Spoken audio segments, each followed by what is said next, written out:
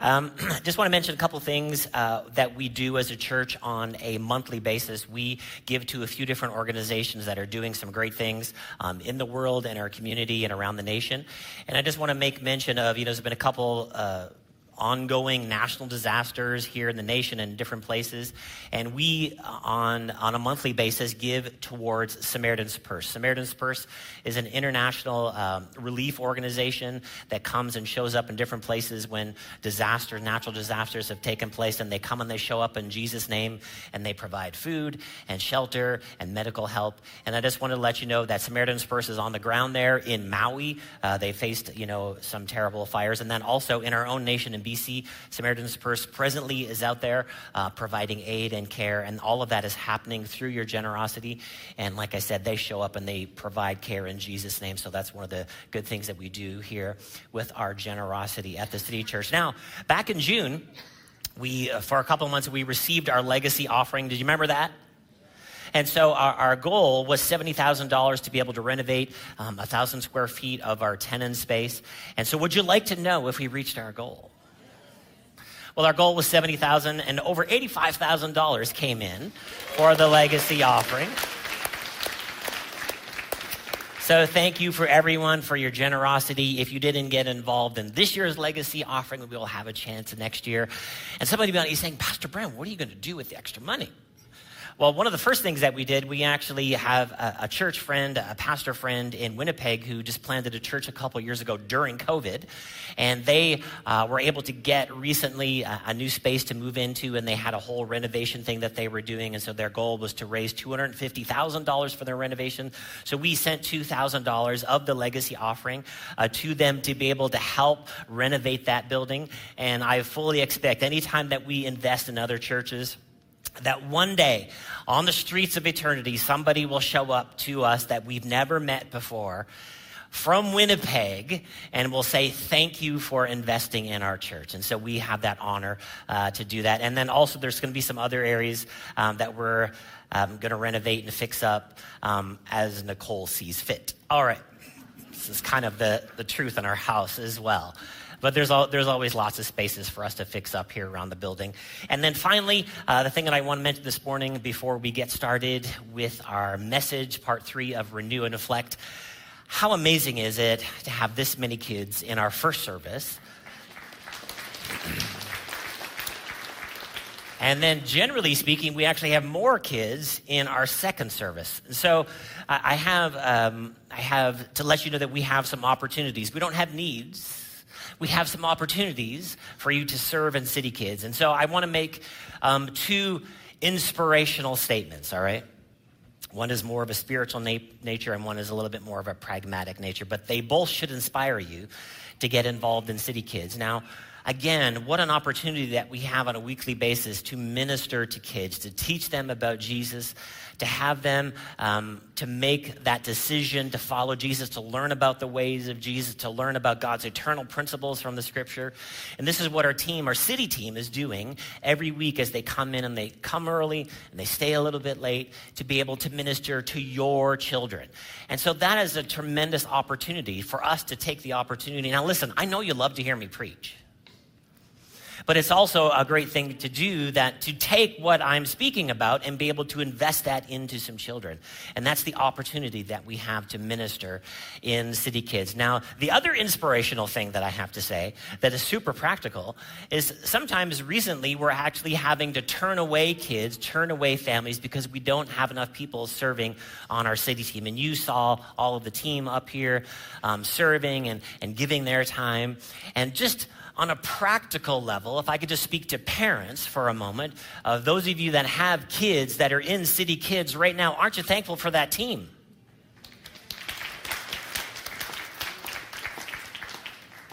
And what you should want to do is have some other parents to be thankful for you when you go in and serve their children, right? We shouldn't think, just my kids need to go in there and somebody else needs to serve. See, but the somebody else's haven't got your memo. Right? Well, somebody else will serve. Well, no, if you're thinking somebody else will serve, that's you. You're the somebody else who can step in. And moms and dads, we need moms in there. We need dads in there.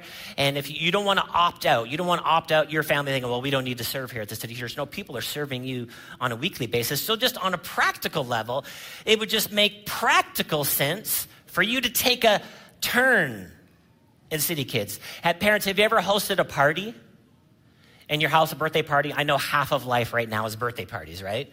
When you have young children.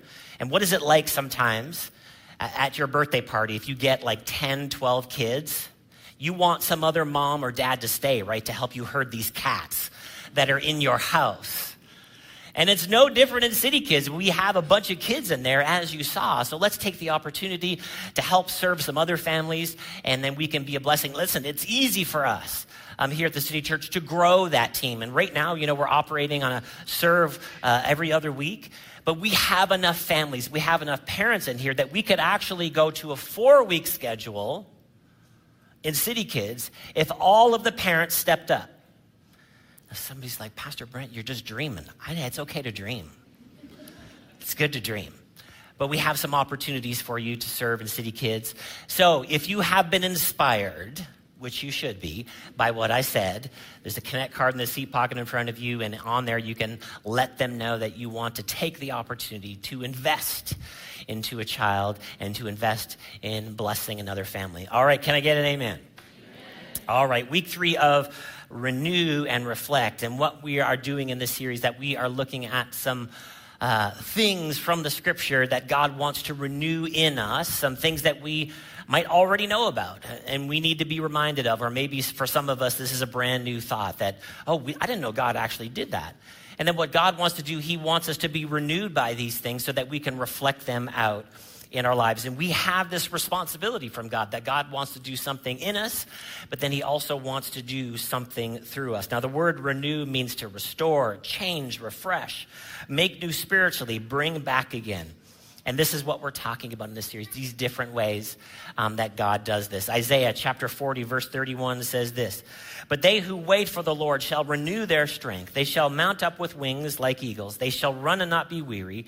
They shall walk and not faint." 2 Corinthians chapter 4, verse 16 says, "Therefore we do not lose heart. Though outwardly we are wasting away, yet inwardly we are being renewed day by day." Outwardly, we're aging.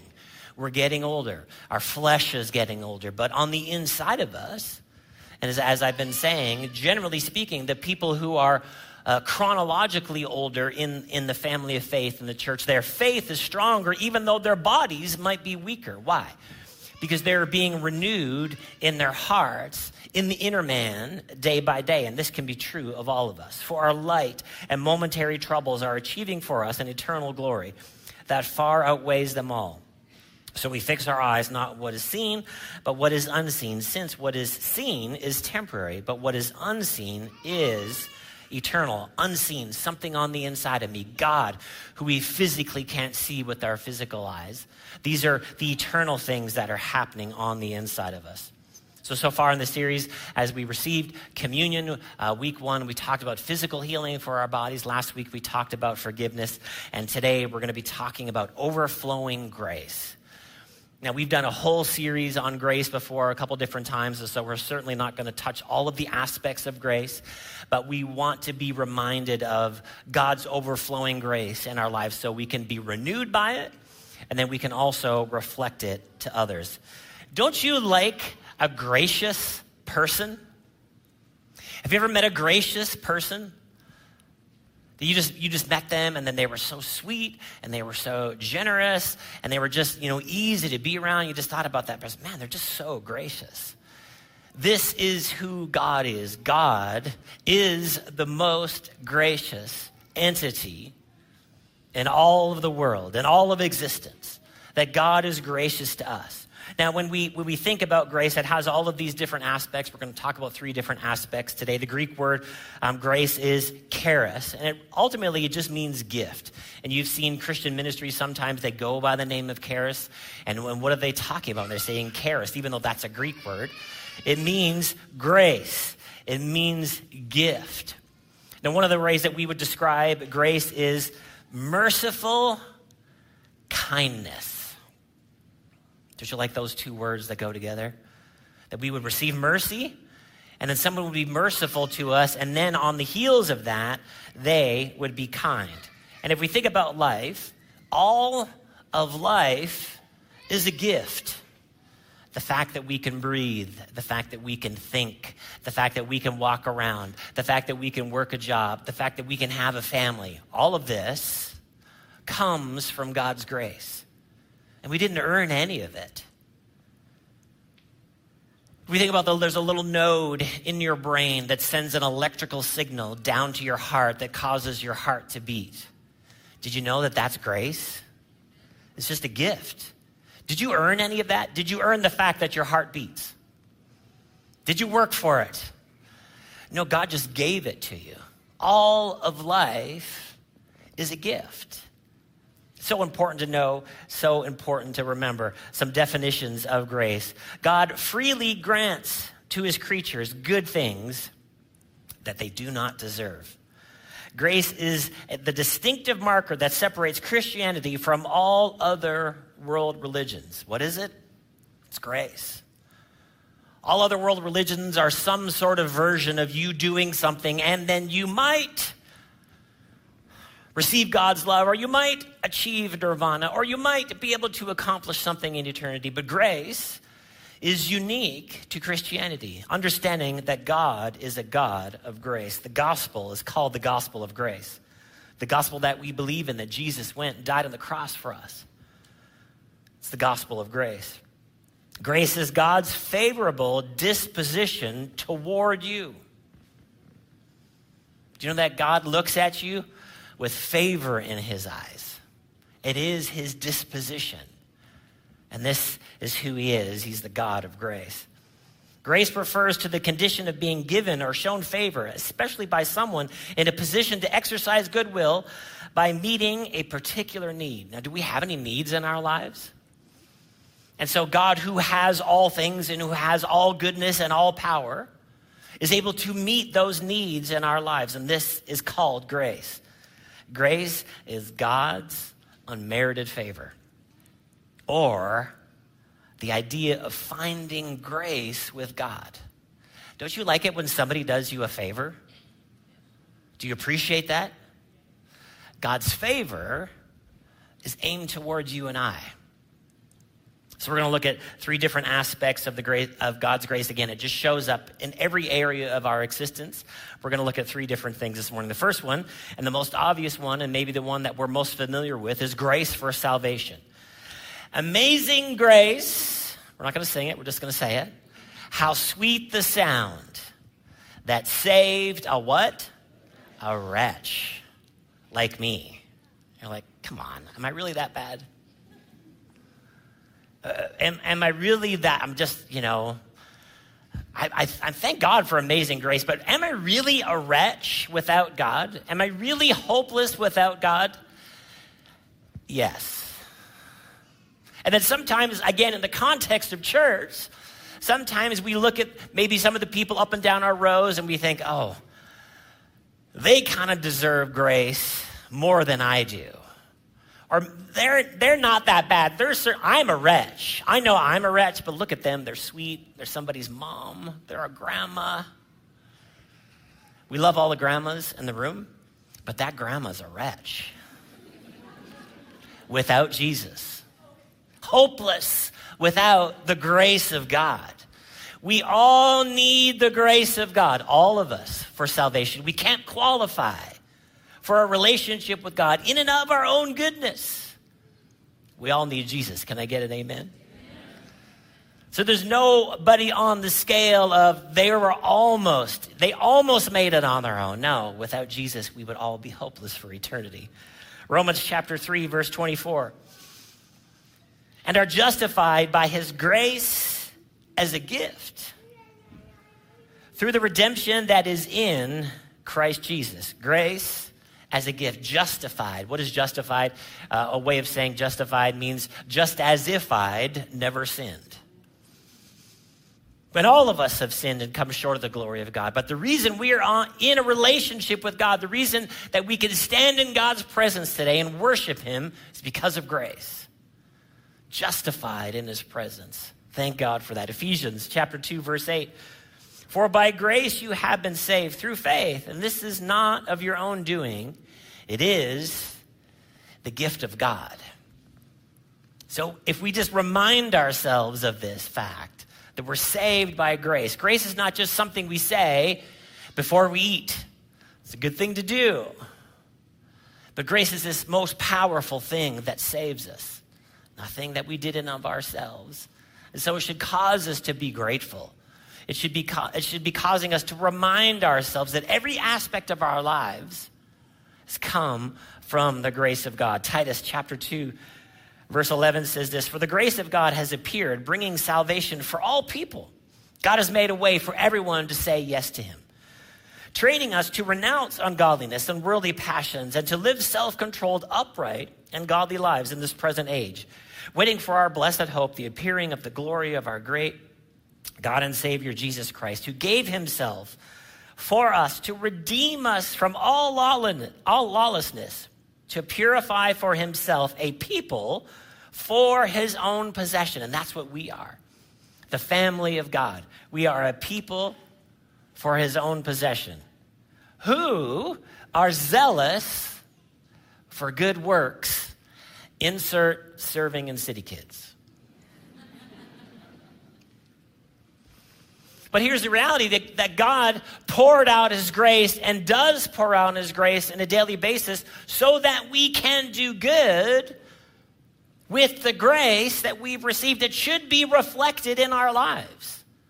This is what's great about this paragraph here in Scripture, that God did all of this for us, did something in Christ. And then he's changing us so that we would just do good things, because grace is good. Can I get an amen? Grace is good, so that goodness should show up daily. It should show up in my marriage. It should show up in my friendships. It should show up how I go to work. Why? Because grace has been given to me. I wasn't entitled to it. God just gave it to me. Thank God that he gives me his grace. And so it can cause me, instead of thinking that I deserve a bunch of things and I'm entitled to a bunch of things, just to be grateful for everything. Change my attitude, change my disposition. And because I've received all of these gifts, I can do good with the grace of God. See, when we do our good works, when we do the good things that we're called to do, we do them from a place of grace. We don't do them to get saved. We don't do them to enter into the grace of God. But when we do enter into the grace of God from that place, then we do good things. This is what God has called us to. Second thing that we see grace in the Scripture for is grace to serve. I've already mentioned church. But where are we supposed to serve? We're supposed to serve at home. Parents of teenagers, can I get an amen? We're supposed to serve. This should be our attitude. We're supposed to serve on the job. The better servant attitude that you have on your job, the better you will be in your job. The more valuable you'll be to the company if you're saying, I am here to serve. And the other place is community. And obviously church community is a big part of that. But in your community, you're there not just to be there. The Scripture says Jesus came to serve and not just to be served. Not just what can everybody do for me. Jesus came to say, how can I serve others? So this should show up in every area of our lives, that God has given us unique abilities and talents. And what are those abilities and talents for? They're there for a purpose. In the parable of the talents, we see that there's 5, 2, and 1, different talents, different measures of giftings. And then what is God expecting? God is expecting us to use those talents, those gifts, to be a blessing to other people. 1 Peter chapter 4, verse 10 says this, as each of you has received a gift, use it to serve one another as good stewards of God's varied grace. So again, we talked about grace for salvation, so important, necessary. But here grace is being used in a different way. That we have a gift. And what are we supposed to do with the gift that we have? We're supposed to use it to serve one another. Not just to say, I have a gift. Thank God that you have gifts. You have gifts and talents. And they're special and they're unique. But they're just not supposed to draw attention to you. It is actually a gift. And what are we supposed to do with a gift? Not just say, look how great I am. Look how amazing I am. Look how gifted I am. What are we supposed to do? We're supposed to use it to serve one another. God's varied grace. And there's so many different types of gifts and talents, and we're going to read about a few here in the scripture. But, I mean, parents, you have children, right? If you have children, you're a parent, sorry, obvious statement. But if you have two different children, they're gifted differently, aren't they? They're not the same. And God has gifted them in different ways. And what are they supposed to do with those gifts? They're supposed to serve. So parents, one of the things that we're training our children to do is like, oh, God has given you this. You can use this thing to serve other people. 1 Corinthians chapter 12, verse 14, talking about the gifts in the body of Christ. For the body does not consist of one member, but a member. So this is talking about the church, a local family, a body. All these are synonymous terms. If the foot shall say, because I am not a hand, I do not belong to the body, that would not make it any less part of the body. So here's sometimes what we do in the context specifically of the local church. We would say, well, I'm not gifted like so-and-so. And, our worship team is up here and we see them every week and we think, well, I can't sing like that person. Or I can't play the keys like that person. I can't do that. So because I can't do that, I'm not gifted. And then because I'm not like one of our extroverted ushers who are just happy to talk to people all of the time, and I'm not an extrovert, I'm certainly not gifted that way, so I don't want to do that. And then we just opt out. So here's the comparison. Well, a foot and a hand. Now, how many of you know that your foot and your hand don't do the same things? Right? But are they equally important in your life? They are equally important, even though they're different. And this is the illustration for the family of God, for the body of Christ. We're not all the same. We don't have the same gifts. If the foot should say, verse 15, because I'm not a hand and do not belong to the body, that would not make it any less part of the body. And if the ear should say, the illustration continues, because I'm not an eye, I do not belong to the body, that would not make it any less part of the body. So don't minimize your gifts. You have a gift. And what is it for? To serve somebody else. If the whole body were an eye, where would be the sense of hearing? If the whole body were an ear, where would the sense of smell? Thank God that we all can't sing on key. I get to listen to you down in front of my seat. I'm like, thank God they're not on the worship team. But those people that can't sing on key, you are necessary. You are important. It was like, because I'm not of this, I can't do this. No, we're all supposed to be involved. We're all supposed to be serving. Verse 18, but as it is, God arranged the members of the body, each of them as he chose. If all were a single member, where would the body be? As it is, there are many parts, yet one body. The eye cannot say to the hand, I have no need of you, nor again to the head, to the feet, I have no need of you. So here's the other part. Sometimes we minimize ourselves, and then sometimes we overthink how amazing we are. Oh, I can't do it because I'm not that person. But then there's other people who are like, I'm amazing. We don't need anybody else. The eye cannot say to the hand, I have no need of you, nor again to the feet, I have no need of you. On the contrary, the parts of the body that seem to be weaker are indispensable. And on those parts of the body that we think are less honorable, we bestow the greater honor. And our unpresentable parts are treated with greater modesty, with our more presentable parts that do not require. But God has so composed the body, giving greater honor to the part that lacked it, that there would be no division in the body, that the members may have the same care for one another. If one member suffers, all suffer together. If one member is honored, all rejoice together. So again, we go from gifts and talents, not thinking that we're nobody, not thinking that we're a super big somebody, And it all comes down to care, that I'm going to use what God has given me so that I can show care to other people. Again, the illustration of prominence, it's easy because our team is up here. But if it wasn't for the team in the booth who wears black every Sunday that you just walk by, the nameless, faceless crew who move the sliders up, if it wasn't for them, you wouldn't even hear these people. So they're indispensable, even though we don't make a big deal about it a lot of time, and we don't think they're that prominent, but they're really important, aren't they? Shout out to our production team. But that's just an illustration about how important everybody is in the church. How important is it, going back to City Kids, that somebody is watching some of our babies this morning, because some of our babies didn't make it in because there wasn't enough people to watch them. How important are those women in the nursery? And we only let women to serve in our nursery. Don't get offended, men. You'll get over it. How important is it for those women to be in there today holding those babies?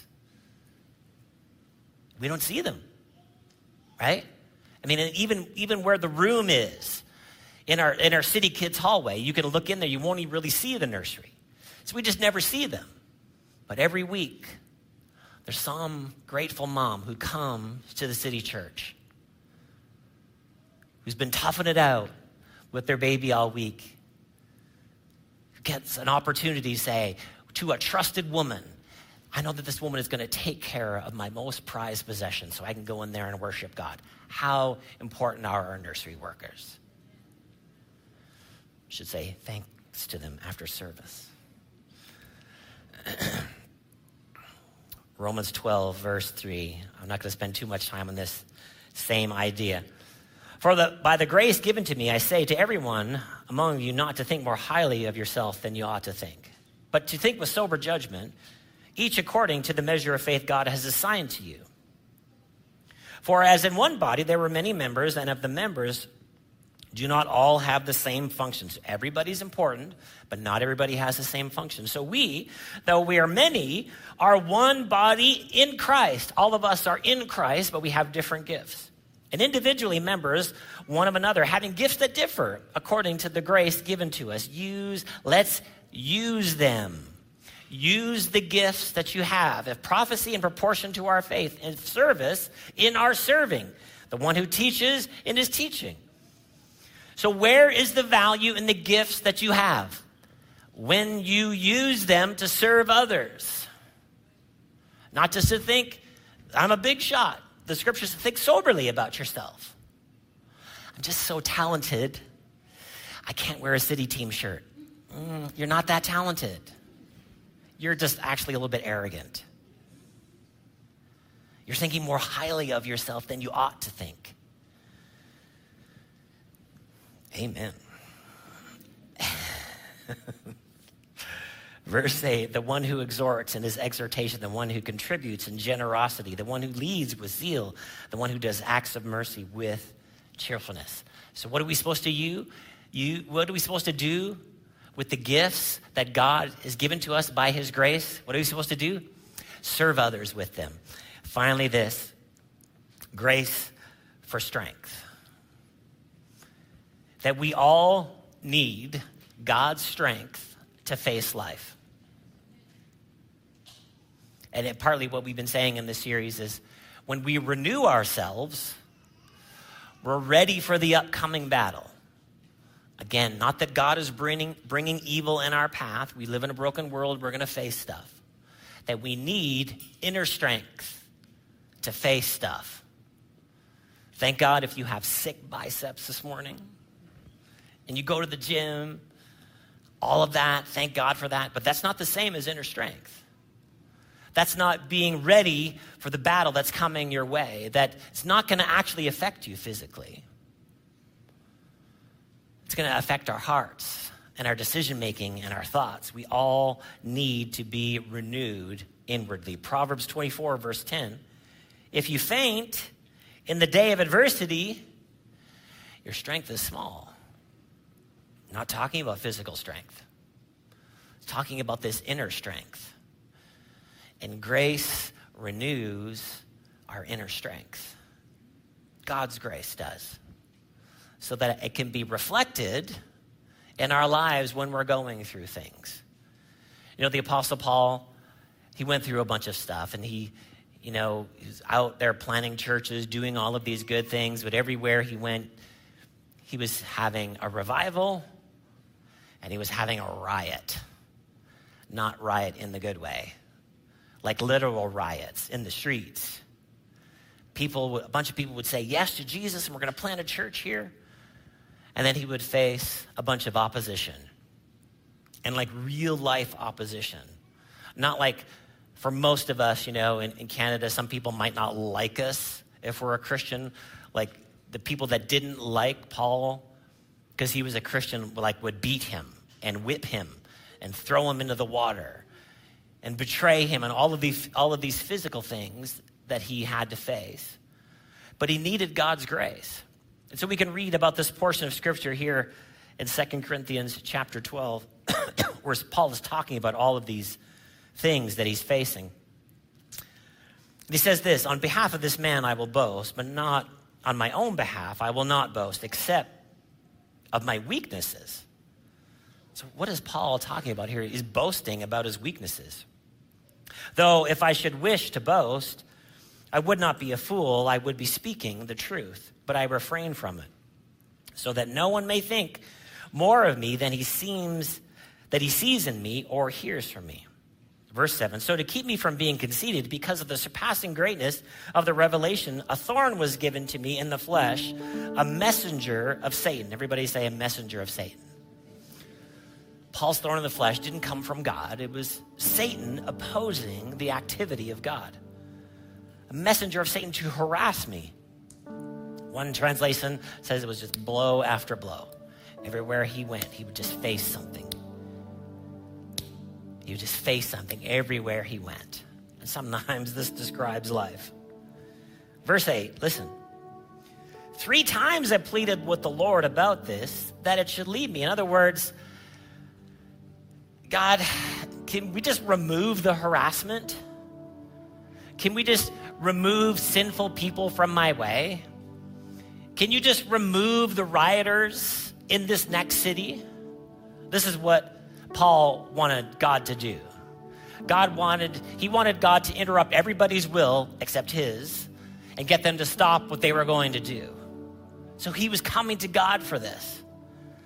But he said to me, this was the response that God gave to Paul about the situations he was facing.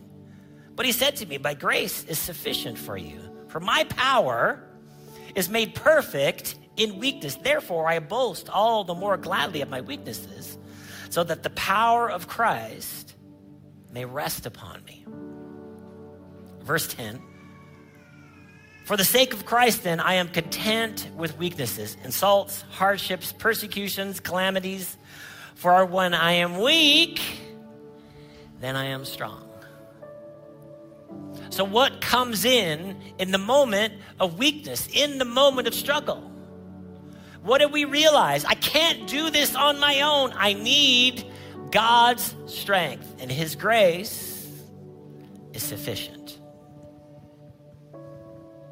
Again, sometimes we're praying for the wrong thing. We're praying for people not to have a will. People have a will.